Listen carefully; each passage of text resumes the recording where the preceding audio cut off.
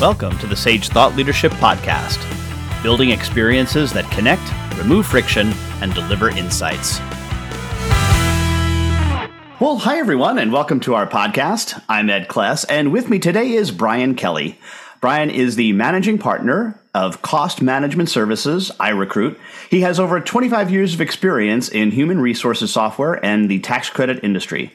CMS originally sold HR software and work opportunity tax credit screening, and to develop iRecruit for Sage HRMS customers to meet the need to automate and streamline their recruiting, applicant tracking, and electronic onboarding operations. Brian has a BS in finance from the University of Central Connecticut. CMS is a member of the Society for Human Resource Management, and in his spare time, Brian plays and coaches ice hockey and is an avid golfer and boater. Welcome back, I should say, to the Sage Thought Leadership Podcast, Brian Kelly.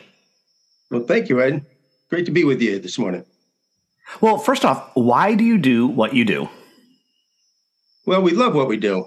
And basically, I've always wanted to be in business. And what's a better way to be in business, be your own entrepreneur and provide tools for clients to be successful. And I'm not just saying that as an acronym. We really, truly care about saving clients money and helping them make money. And that's our objective. So talk to me a little bit about WOTC, which is Work Opportunity Tax Credits. Fun acronym. Well, you never heard of WOTC yet. You haven't heard of WOTC before? I probably have, but educate me. Well, WOTC is a unique or a boutique tax credit that's been in legislation going back to the Reagan administration back in 1981. And it's been basically adopted throughout those years with different legislation. But the whole function of WOTC, Work Opportunity Tax Credits, is to give employers an incentive for bringing people into the workforce and keeping them in the workforce.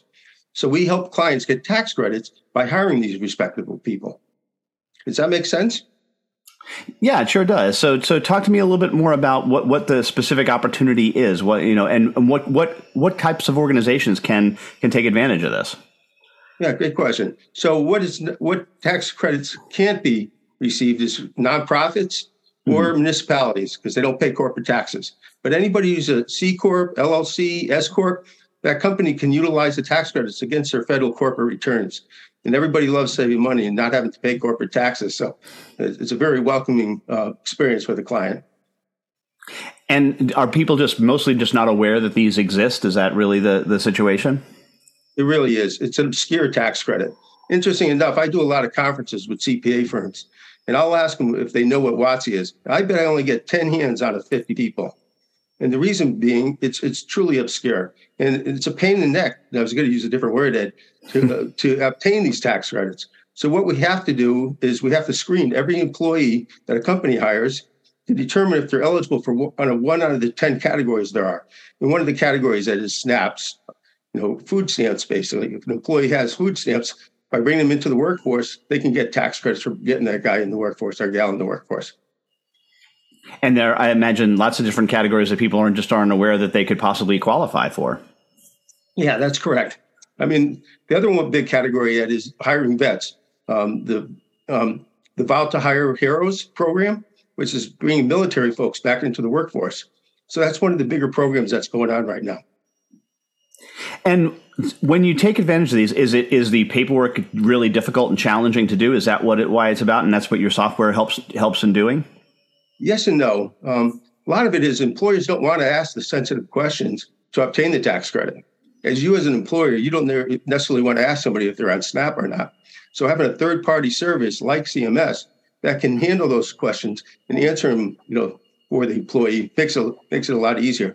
Matter of fact, we actually start out by telling the employee that their employer is taking advantage of a federal tax credit program that's going to initiate jobs.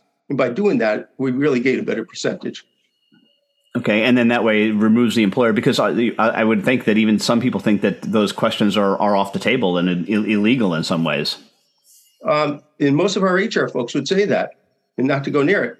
But it's actually in the IRS legislation for the 8850 form, it actually shows that you can actually pre-screen employees and determine which ones are eligible for federal tax credits and hire those people over other people. And that's in the IRS language.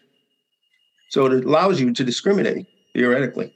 As long as you're making that opportunity available to every applicant, I would imagine. That's correct. Consistency is the key.